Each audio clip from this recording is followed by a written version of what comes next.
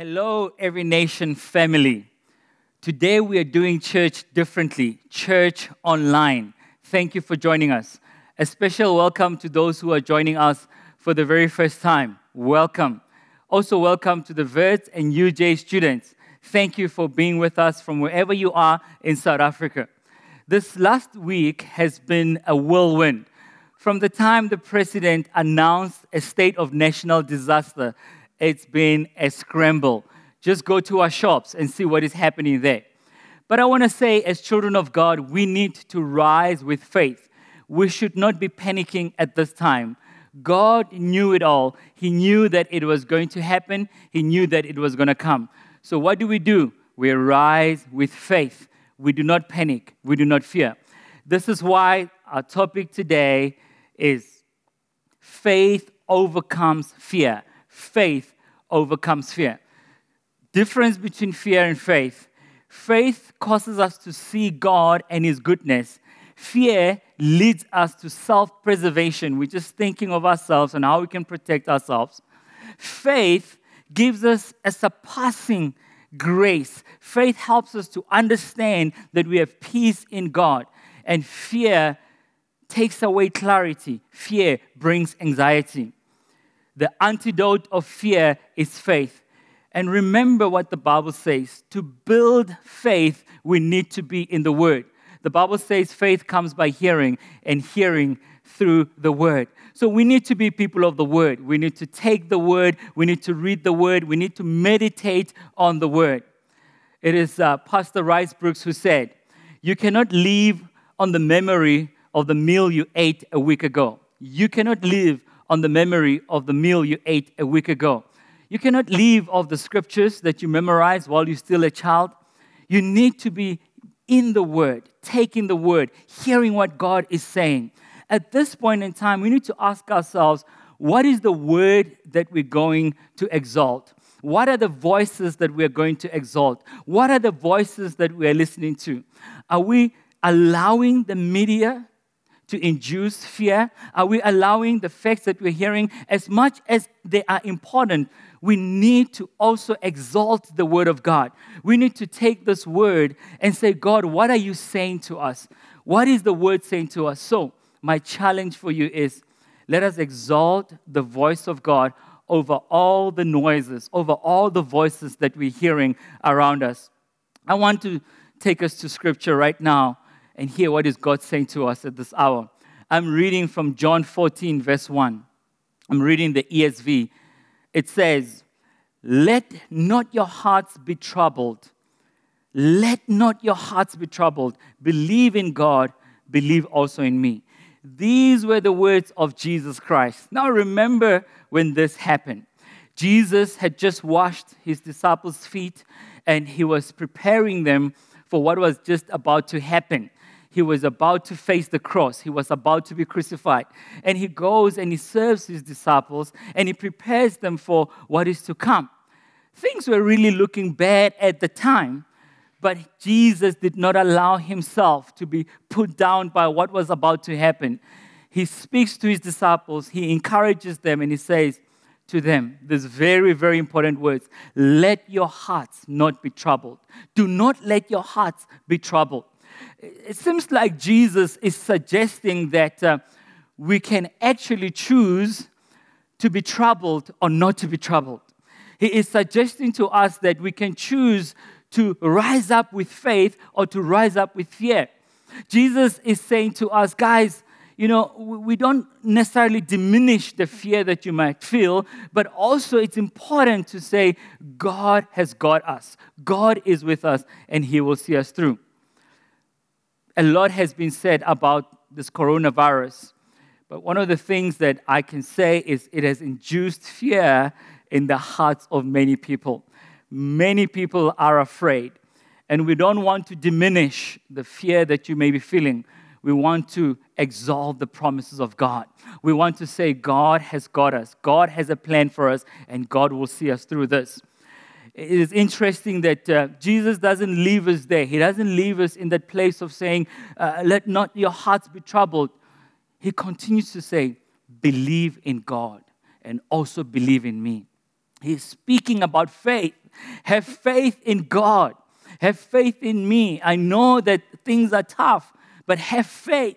Believe in God. So the question is, what does this believe in God? What does this faith bring for us? And if you jump to verse 27 of John 14, these are the words that Jesus says, peace I leave with you. My peace I give you. Not as the world gives, but let not your hearts be troubled, neither let them be afraid. I want to read it for you again. John 14:27. Peace I leave with you. My peace I give to you. Not as the world gives, do I give to you. Let not your hearts be troubled, neither let them be afraid. He is repeating these words again. Let not your hearts be troubled. Choose to have faith in God so that you can have peace. Faith brings peace. That's the first thing I want to submit to us, church. As a family, let us receive the peace of God, the peace that surpasses all understanding. In the Hebrew, the word for peace is shalom, which means wholeness, completeness, and prosperity, and harmony. It means nothing broken, nothing missing. So when we speak about the peace of God, we're saying that God is with us. He will bring His peace. He will bring His shalom. As much as the enemy is gunning for our hearts, is wanting to attack our hearts, the peace of God comes in that place, in our hearts, and brings harmony, brings wholeness. Therefore, I want to encourage you with some scriptures that will help you to build peace and to receive the peace of God. John 16, verse 33, the Bible says, I have told you these things so that in me you may have peace. In this world you will have trouble, but take heart, take courage. I have overcome the world. Be courageous because God has overcome. He's already walked the path. He's already overcome. The words that Greg just shared with us now about courage, it's exactly that, is knowing that courage, it is fear that has said its prayers. It is knowing that God is with us. We can pray and trust that God will see us through this one. Philippians chapter 4, verse 6 to 7, in the NIV it says, do not be anxious about anything, but in every situation, by prayer and petition, with thanksgiving, present your requests to God. And the peace of God, which surpasses all understanding, which transcends all understanding, will guard your hearts and minds in Christ Jesus. What does the Bible say? The Bible says, the peace of God will guard our hearts and our minds. The very areas that the enemy is going for. He's attacking our minds, our thinking, our thoughts. He's attacking our hearts. He's inflicting fear. But the Bible says when we are in the Word, the peace of God, which transcends all understanding, will guard our hearts and our minds. Therefore, saints, let us be people who will exalt the Word. Let us be people who will be in the Word. As we exalt the Word of God, we will diminish the fear that the enemy is inflicting on us. The other thing I want to submit with you is that the faith that we have in God brings hope. Faith brings hope. I'm reading Romans 15, verse 4 in the ESV. It says, for whatever was written in the former days was written for our instruction, that through endurance and through the encouragement of Scriptures, we might have hope. Through endurance, through perseverance, through going through the tests and the trials, and secondly, through the encouragement of Scriptures. We're going back to the Word. Through the encouragement of Scriptures, we might have hope. So where do we get our hope from? From this Word. This is a good time to take this Word and read this Word and meditate on this Word, because that's where our encouragement comes from. I'm actually reminded of a story in the Old Testament when you read 1 Kings chapter 18. King Ahab, Elijah are having this conversation. Things were pretty bad at the time. King Ahab had moved away from worshiping God. He was worshiping Baals. He had taken and led the Israelites to worshiping Baals, to worshiping idols. And Elijah shows up, and Elijah goes to him and says, King, if you want this famine to go, if you want this recession that you are facing to go, you need to return to God. It is the same as where we are right now, the word we've been sharing with you, the word we've been speaking, that as a nation, as the world, we need to return to God. And Elijah goes again and he says to him, you need to make a decision that you are going to choose to serve God or to serve the Baals. And he says to the people of Israel, you need to stop wavering between two opinions. The NIV uses this profound word. You need to stop limping between two opinions. You need to decide, are you with God or are you with idols? And I believe this is the same challenge we face as individuals. Are we going to choose to believe God or are we going to exalt the voice of fear, to inflict fear? The story continues. Elijah calls the king and Israelites to Mount Carmel, where he says to King Ahab, call all the prophets of Baal, call all of them here, 250 of them. And he says, let's sacrifice to our gods and let's see what will happen. Elijah's saying, I will set up my sacrifice here on the altar of God and you set up your sacrifice over there and let us call on our gods and see who will bring the fire down without us putting on the fire, without us lighting the match. They didn't have matches then, but whatever they used to get the light on, they said, put that away. Let's see who is the real God. Prophets of Baal, they pray all day long. The Bible says they run around. They even start scratching themselves and doing all kinds of things. No fire. And then Elijah on the other side, he says, I'm going to call on the God who consumes by fire.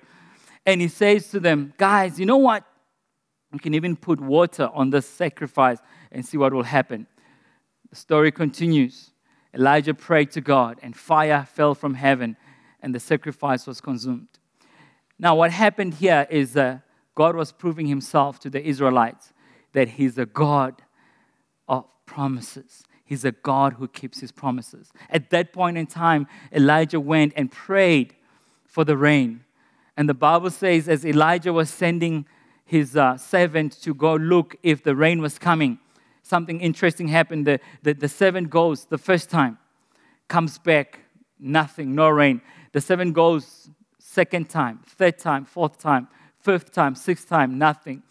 And Elijah goes and says to the servant, go look again. At this point in time, Elijah, he's kneeling down, he's bowing down with his head between his feet and praying and saying, God, show yourself as the mighty God. And as he's praying like that, the servant goes the seventh time. And when he comes, he says this very profound words. He says, I see a cloud the size of a hand. I see a cloud the size of a hand. And with those words, Elijah says to the servant, go tell King Ahab the rain is coming. He must rush down to go home. Out of this story, we learn something about hope. That even though it may look like there's no hope with what we are facing right now, I want to say to you, hope is like that size of a hand, that cloud the size of a hand, that even though it looks like there's no hope, God will see us through. We believe he will see us through. These are my words to you today. I see a cloud the size of a hand. That is our hope, that God will see us through. We are not minimizing the problem, but we are maximizing the promises of God.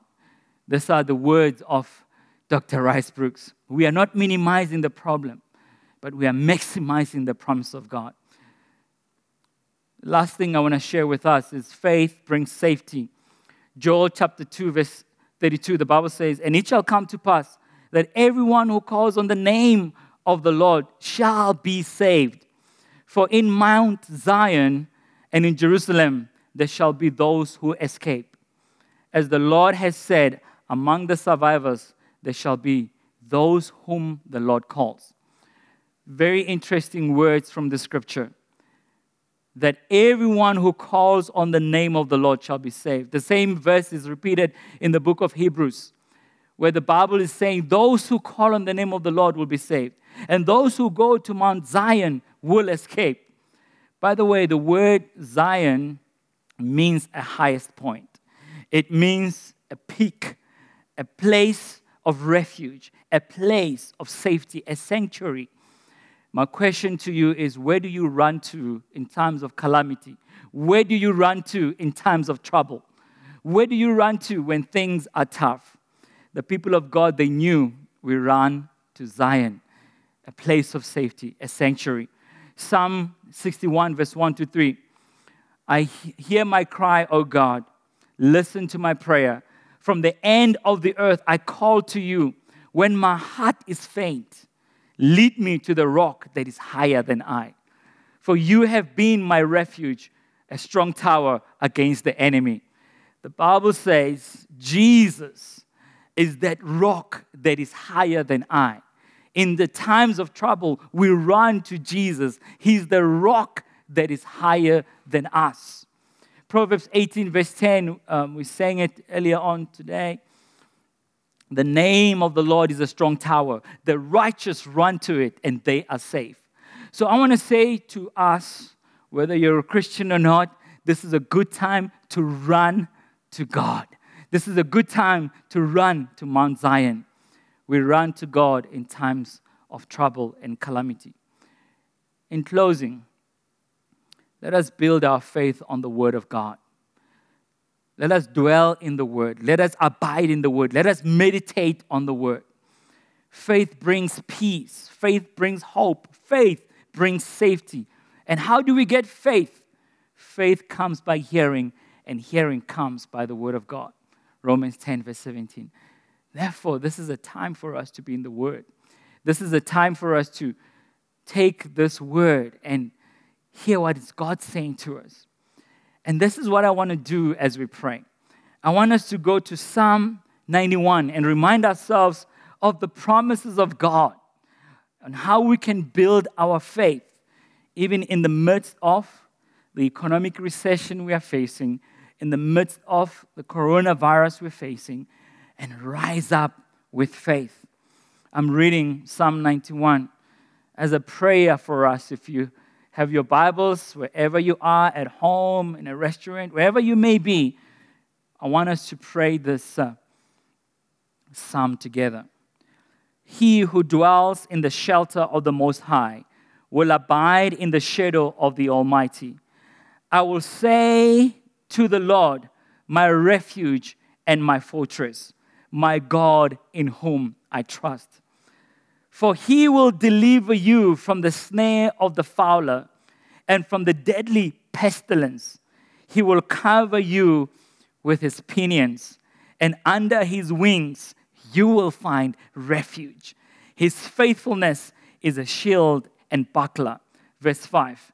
You will not fear terror by night, nor the arrow that flies by day, nor the pestilence that stalks in the dark, nor the destruction that wastes at noonday. 1,000 may fall by the side, and 10,000 by your right hand, but they will not come near you.